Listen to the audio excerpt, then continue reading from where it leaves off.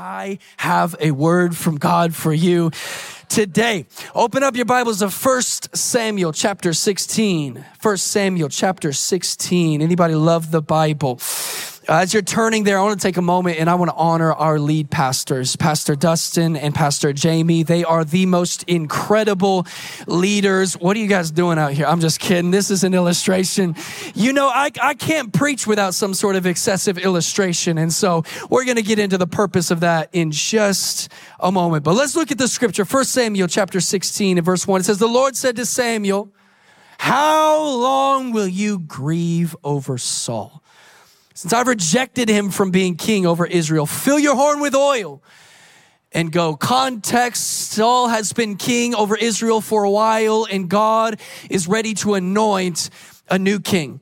The anointing of oil was a common practice in the Old Testament. There were three types of people that were anointed: prophets, priests, and kings. And when someone was anointed with oil, it was God's way of saying, this is what you're called to do, but not only that, I'm going to empower you to do it. And so the text continues. It says, I will send you to Jesse the Bethlehemite, for I have provided for myself a king among his sons. And Samuel said, how can I go? If Saul hears about it, he will kill me. And the Lord said, take a heifer with you and say, I have come to sacrifice to the Lord. Side note, I found that advice actually will derail conflict in a lot of different scenarios. Your boss comes into your office yelling at you about your productivity, but you just got a full-size heifer with you. You just say, I've come to sacrifice to the Lord. It will change the topic of conversation, guaranteed. Verse 3, and invite Jesse to the sacrifice, and I will show you what you shall do. And you shall anoint for me him who I declare to you. And Samuel did what the Lord commanded and came to Bethlehem. And the elders of the city came to meet him trembling and said, do you come peaceably? And he said, peaceably, I've come to sacrifice to the Lord. See my heifer, consecrate yourselves and come with me to the sacrifice. And he consecrated Jesse and his sons and invited them to the sacrifice. And verse 6 says, when they came, he looked on Eliab. We're going to talk about Eliab a lot today. And Samuel thought, surely the Lord's anointed is before him. Surely this is the choice. But the Lord said to Samuel, do not look at his appearance or on his height or his stature, because I have rejected him. For the Lord sees not as the man sees. Man looks on the outward appearance, but the Lord looks on the heart. And this progression continues where Jesse sends another son named Abinadab. And then Jesse sends another son named Shammah. And one by one, Samuel looks and says, that's not the one. That's not the one. It's kind of funny because it says that he passes by them. This is honestly a glorified spiritual catwalk where Jesse is showing his sons and saying, look how amazing they are. But God rejects every single one of these 7 sons. And Samuel's scratching his head and he says this. He says to Jesse, are all of your sons here? And he said, there remains yet the youngest, but behold, he is keeping the sheep. And Samuel said to Jesse, send and get him, for we will not sit down until he comes here. Maybe you know the scripture, you know that we are talking about David. This is my example of David right here. Unfortunately, he has no arms and he has no head, but use your imagination, okay? So we're talking about David. We will not sit down until he comes. And he sent and brought him in. Now, he was ruddy and had beautiful eyes, and he was handsome. He had that going for him. And the Lord said, arise, anoint him, for this is he. Then Samuel took the horn of oil and anointed him in the midst of his brothers. And the Spirit of the Lord rushed upon David from that day forward. And Samuel rose up and went to Ramah. Let's pray. Holy Spirit, we love you so much. Would you take 30 seconds and pray with me? God, we thank you for the power that is in your word.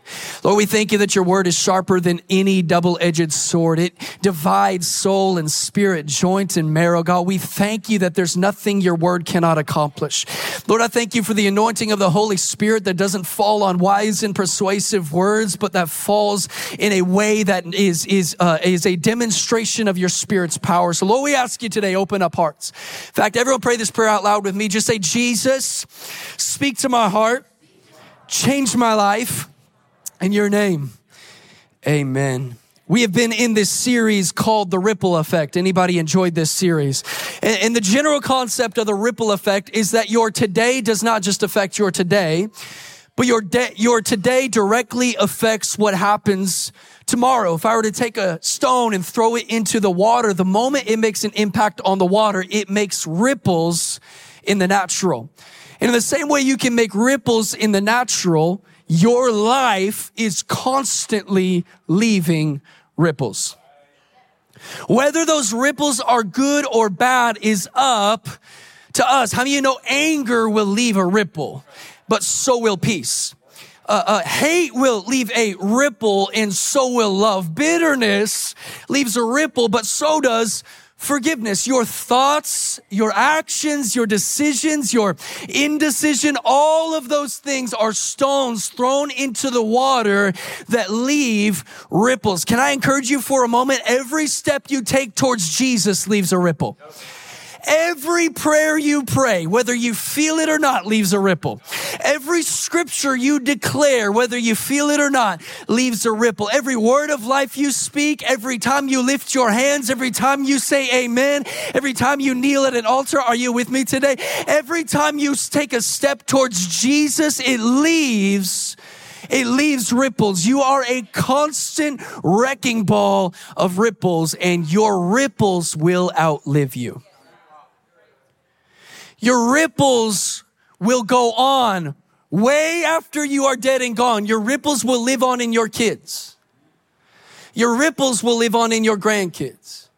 Your ripples will live on in your culture. Your ripples will live on in your last name. So the question today is not, am I making ripples? The question today has to be, am I making the right ones? Which leads to another question. How do I make sure I'm making the right ripples? And here's the big idea of the entire message that connects us back to our text. Right ripples flow from right identity. Right ripples flow from right identity. If you don't know who you are, then you will constantly leave ripples that are infected with a version of you that God never intended you to be.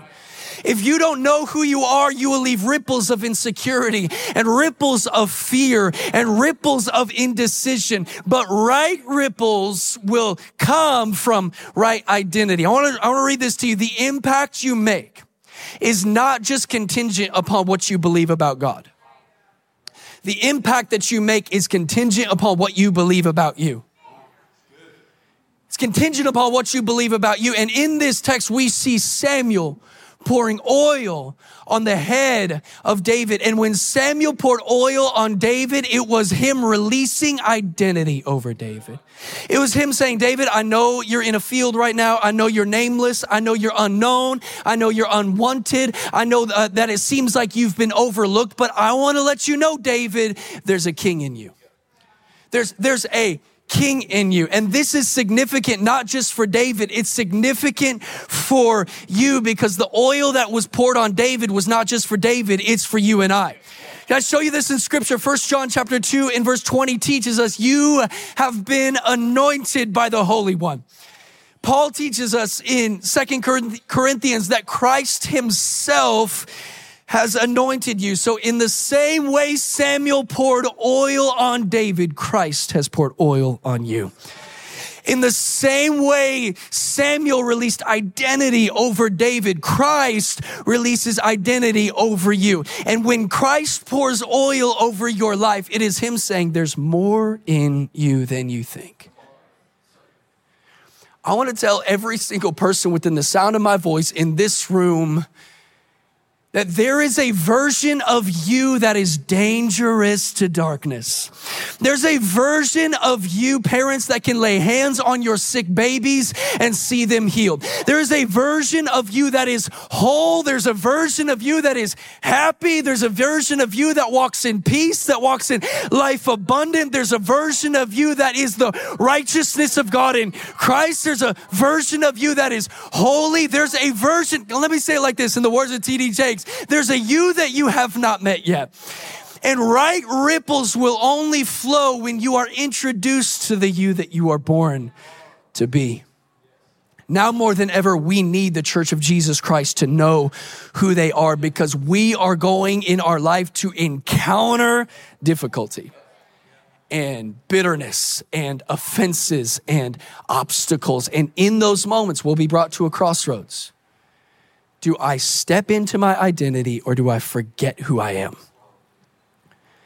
I can see Samuel looking at David and saying, David, I know the oil is poured over your head now, but it's not all clear skies and butterflies from here. In fact, there's going to be some challenges and some difficulties. And when those difficulties come, you're going to have to remember this moment. You're going to have to remember this oil. You're going to have to remember who you are. And that's what I want to announce to us today. If we're going to make it in this thing and make the ripples that we are called to make, we are going to have to take the advice of the great prophet. His name is Mufasa. When Mufasa looked at his son Simba at a trivial point in his life, I might add, and he said, Simba, anybody know the quote? Remember what? Who you are. David, church, remember, if we're going to make it, we're going to have to make the decision in every season to remember who God called us to be. And we're going to look at the life of David and his journey from the anointing to the inauguration of his throne. And so here David is dripping with oil, and he begins the journey. Everybody say oil. I'm going to teach you about the oil just for a moment. What does it mean that oil was poured on his head? Here's number one. Oil is an invitation. In other words, oil is not a guarantee. Oil is God inviting you into what he's called you to do. So when Samuel anointed David, he was not saying, for sure, there's no doubt you're going to become a king. It was God inviting David into the lifestyle necessary to become a king. And I've met so many people that get prophetic words, and they hear Dr. Maiden say something powerful, and they hear these things from God, and they think that they can walk the same and talk the same and act the same and think the same and just expect the thing to come to pass. But oil is not a guarantee. Oil is an invitation. Oil is God saying, come and explore the life that I have for you. This is true all throughout Scripture. Moses, burning bush, deliverer, awesome. Now Moses has to leave that place and go talk to Pharaoh. Hey, Noah, preserve the human race. No pressure. Now Noah has to actually go get supplies and start building an ark. Joshua, knock down these Jericho walls, but then he's got to actually take next steps. You see what I did there? He's got to walk around the walls and shout. Why? Because oil is not a guarantee. It's an invitation. And it's important for us to know this, because I've seen so many people say, yeah, whatever will be, it's just going to happen. No, you've got to take steps. If God told you to write a book, the book's not going to manifest. You got to put pen on a paper. If God told you that you're going to advance the kingdom of God through resource, you might have to draw up a business plan and start being generous. If God told you that you're going to heal the sick, go to Walmart, pray for sick people. God told you you're going to be a prophet to the nations, go ahead and start at Target and start prophesying. Are you hearing me today? Oil is not a guarantee. Oil, it is an invitation. And so David begins this journey, this 20-year journey, and it is filled with obstacles. In fact, one chapter later, the Bible introduces conflict into David's life. Why? Because when God releases oil, the enemy will always introduce an antagonist. When God pours oil, anointing, empowerment, a calling on your life, the enemy then goes on a mission to derail you from the thing that you've been called to do. And so here David is, he's driving for Uber Eats. I'm just making sure you're listening. He's delivering food to his brothers on the battlefield. And as he's walking back to the field, he overhears this giant by the name of Goliath trash talking his nation, which wouldn't be a problem for a shepherd boy, but he doesn't need to think like a shepherd. He needs to think like a king. Some of you are thinking the way you're thinking in your current season, like you're always going to be there. Maybe you need to elevate your thinking, not where you are, but where you're called to go. And so David signs up to fight this giant, and in steps antagonist number one, and it's not Goliath. In steps antagonist number one, he goes by the name of Eliab. Look at verse 28 of chapter 17. It says, when Eliab, David's oldest brother, you remember the tall one, heard him speaking with the men, he burned with anger at him and asked, why have you come down here? And with whom did you leave those few sheep in the wilderness? I know how conceited you are. I know it. I know how conceited you are and how wicked your heart is. You came down only to watch the battle. I love the way the King James said it. Eliab said, I know the naughtiness of thine heart. Before David encounters the sword of a giant, he encounters the words of a cynic. And there will be people in your life who try to talk you out of what God has called you to do through their negativity. Has anybody ever had an Eliab in their life? The negative one, the critical one, the one that assumes that your motives are bad, the one that tries to talk you out of what God has called you to do. Every season of my life, from as young as I can remember, I have had Eliabs around me. Every season of my life, I have had people who were critical, people who were negative. And you know what I've learned about Eliab? Eliab is okay with you staying in your little field. Eliab is okay with you playing your harp. He likes the harp. Eliab is okay with you tending to the sheep. It's when you start trying to do something great that Eliab starts talking. It's when you step up and try to fight giants that Eliab tries to talk you out of it. It's when you actually take your sling and stone and stand in what you're anointed to do that critics will start to criticize you. And I have seen so many Christians who walk on eggshells their whole life, rather than walking in purpose, because they obsess over the opinions of critics. I can feel this ministering in this room. It's the spirit of Eliab. In fact, I think that the reason why most of us have not slayed giants is not because the giant is too strong, but because Eliab has convinced you that you're too weak. I believe that one of the most dangerous weapons that Goliath had was not his sword, his spear, his javelin, or his height, or his experience. The greatest weapon he had was the words of Eliab. So David is here at a crossroads. Do I rehearse the words of my jealous older brother, or do I remember Simba? Do I remember who I am? Do I give in to the words of a cynic, or do I remember the day that God poured oil on my head? When you stand between the criticism of man and the call of God, you're going to bow to one or the other. So you've got to know in that moment who you're going to bow down to. And I have wasted whole seasons of my life worrying about what Eliab thinks.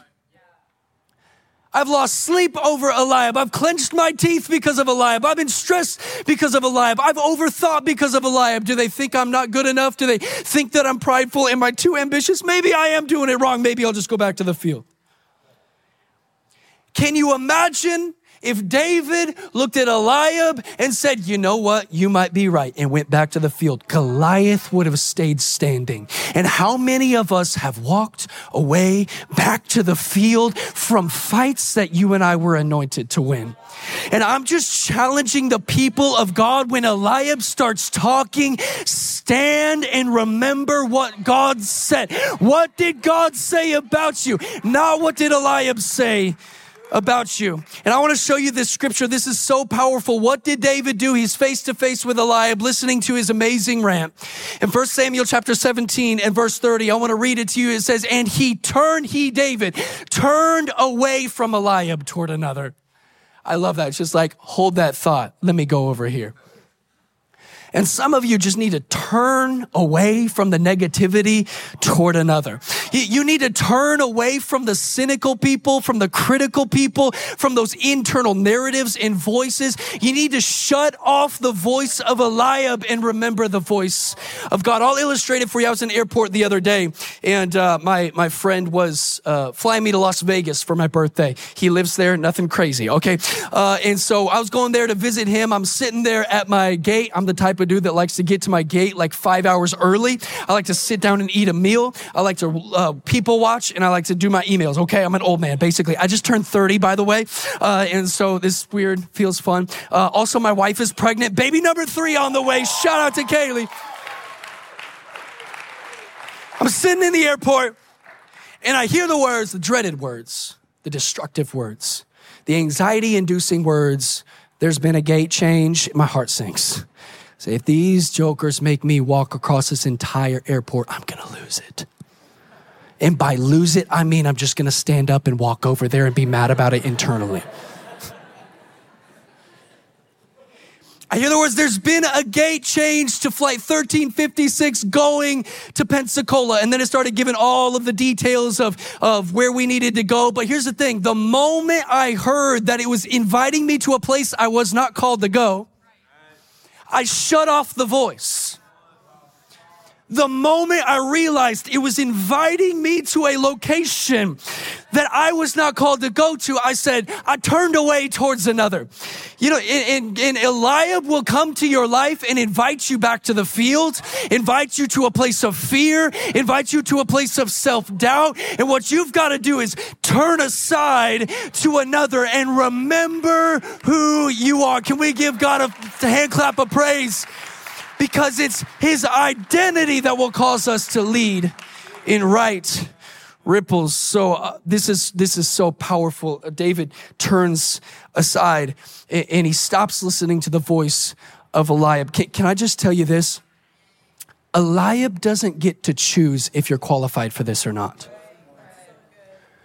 People don't get to choose if you are anointed or not. In fact, look at 1 Samuel chapter 16 and verse 1. God says this. He says, I have chosen a king for myself. Question, pop quiz. Who chose the king? God chose the king. Everyone say, God chose me. Everyone say, God chose me. See, God chose you. Can I help you with something? It does not say Jesse chose. It doesn't say Abinadab chose. It doesn't say Eliab chose. And can I prophesy to you, your pain doesn't get to choose. Your past doesn't get to choose. That person that's negative does not get to choose. Once God pours oil on your head, there is no critic, there is no cynic, there's no devil in hell that can pull the oil off of you because God chose you. So David goes on to fight this giant. He grabs a sling and a stone, knocks him down, takes his head off. If there's children in the room, I apologize. This is my promo for 1132 kids, okay?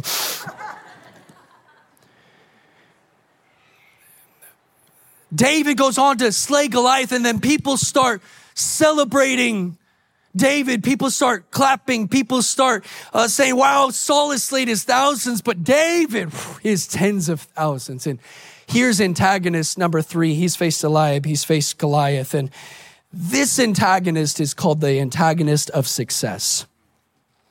Because it would have been really easy for David to just retell the same old giant killing story all the days of his life. To the point where he's sitting with his grandkids and he's like, you know, I once grabbed a stone. And they're like, we know, Grandpa, thank you. But here's the thing about oil. Oil does not just provide an invitation. Oil provides vision. Fill in the blank for me. David was anointed to be a what? A king. He was not anointed to be a giant slayer. And the mistake that a lot of people make is they will walk halfway to what God has called them. And because they're not where they used to be, they say, you know what? This is a lot better than theirs. So I'm going to camp right here for the rest of my life. And I'm just saying, expand the vision of your life. Dream for more. Believe for more. And I'm thankful that you slayed Goliath. Thankful that you used to be anxious and now you live in peace. I'm thankful that you used to be addicted and now you're free. Is anybody thankful that Jesus sets us free? Has anybody been set free in this room before? Freedom is wonderful. Freedom is beautiful. But I would challenge you with this question. Why are you free? What have you been freed for? And I would propose to you this, that you are not free so that you can simply enjoy your freedom. You are free so that you can make an impact on other people. You are free so that you can make the ripples that you are called to make. I remember one time I was standing when I was pastoring in a different city, I was standing in my office and I was looking at this map of the United States and I was praying for my city and I was praying, God, save this city. God, save this city. God, save this city. Lord, would you move in it? And I was praying, God, for this city. And God spoke to me. He said, your vision is too small. I thought, I'm praying for an entire city right now, Father. Excuse me. Just kidding. God brought me to Psalm chapter 2, which says this, ask of me and I will give you the nations as your inheritance. I want to tell you, what we ask God for is an indication of what we are believing for. And what we are believing for is an indication of what we're actually going to step into. So why would I look at an infinite God and ask him to give me this when he's got vision for us?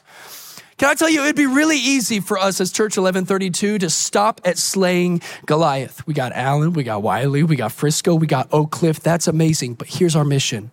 It's not to be a place for these few cities to know God. Our mission is to be a place for all people to know God. So God is expanding our vision past the giant, past Goliath, and into what we're called to do. And so David doesn't stop at throwing a stone or slaying Goliath, but he keeps on moving, keeps on pursuing what God has for him. And we see this moment about 20 years later, where the people finally decide David is our king.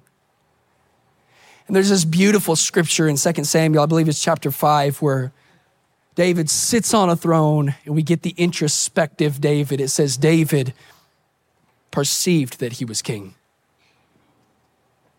Finally, he saw what Samuel saw.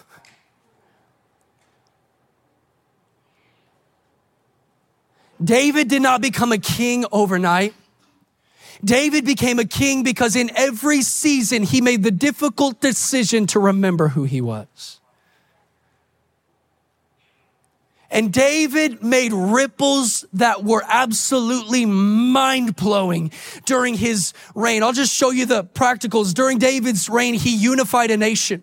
He established Jerusalem as the capital. He conquered multiple enemies. And more than any of that, he was inserted into the lineage that brought Christ into the world. And if I would have went to a shepherd boy while he's in the field and said, David, this is all that you're going to do, I guarantee he would have laughed at me.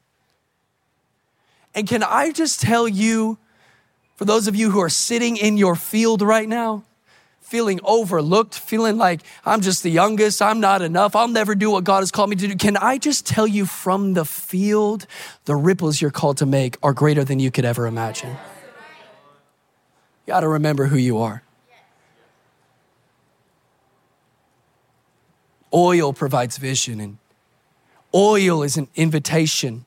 I want to give you one more thought, but I want to rewind the story all the way back to when David looked like this, because I think it's hard for us to relate to the David that turns away from Eliab. It's hard for us to relate to the David that charges the battlefield and fights Goliath. It's hard to relate to the David that sits on a throne and has national influence. You know, it's really easy for me. It's easy to relate to the David that wears labels. If you notice this about the scripture, I can't imagine the pain of this moment. Jesse is so proud of 7 of his sons, and number 8 doesn't even get invited. How harsh. What kind of father hides his youngest son and doesn't even mention his name? Samuel says, do you have any other sons? And he says, yeah, there still remains the youngest. Here's something interesting. We don't even know David's name yet at this point in the scripture. So here David is. He walks up, ruddy and handsome. I don't know what ruddy means. I'll look it up in between services and let you know in service 3. Here is David, 17 years old, theologians believe, wearing all these labels. Overlooked, I didn't get invited to this party. You ever went to a party and you didn't know you weren't invited to? That's awkward.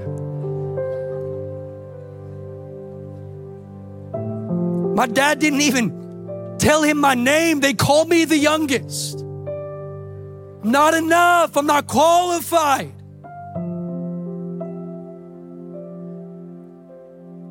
And most of us live our whole lives staying in this season, wearing the labels that people put on us. Labels like unintelligent. Labels like not enough. Labels like my past is too messy. Labels like addicted. Labels like overlooked. Labels that are saying that you will never be qualified to do what God has called you to do. And I don't know what your labels are, but I do know this. If you live your whole life wearing labels, then every ripple you make will be infected by the labels that you wear. So Samuel rejects 7 sons. And he's looking at this awkward 17-year-old kid that didn't get invited to the party. And God whispers, that's him. That's the one. Samuel said, but Lord, he has no head. I'm just kidding. He didn't say that. It's so dumb. Samuel took the vat of oil that he bought from Hobby Lobby, and he's looking at David. He's looking at this man with no name. And I want you to see this in 1 Samuel chapter 16 and verse 13. In the first service, I used real oil, and everyone's like, please don't use real oil. People are slipping. So this is water. Use your imagination. 1 Samuel chapter 16 and verse 13 says, then Samuel took the horn of oil and he began to anoint David. He began to anoint David with the oil. This was encountering the labels of man, were encountering the oil of God. And here's what I know. When this scenario, when the oil of God encounters the labels of man, the labels of man end up ruined. In fact, the labels start falling off when the oil of God comes. And I want to tell you today, God's not just going to move in a way that gives you a goosebump. God's going to move in a way that pulls every past label off of your life. Look at this scripture. It says, and the Spirit of the Lord rushed upon, now we know his name. His name is David. The name was released after the oil started to flow. If you need identity today, right ripples flow from right identity. Here comes the oil of God. Here comes the presence of God. He said, this is not the youngest. This is not the overlooked. This is not the unwanted one. Your name is David. You know what David means? Beloved of God. You're not the youngest, you're the beloved. You're not unwanted, you're the beloved. You're not a mistake, you're beloved of God. And when Eliab starts talking, beloved. When Goliath starts taunting you, beloved. When Saul starts throwing spears, different story for a different day, I'm the beloved of God. Can I tell you, when the world tries to attach labels to you, you got to remember who you are.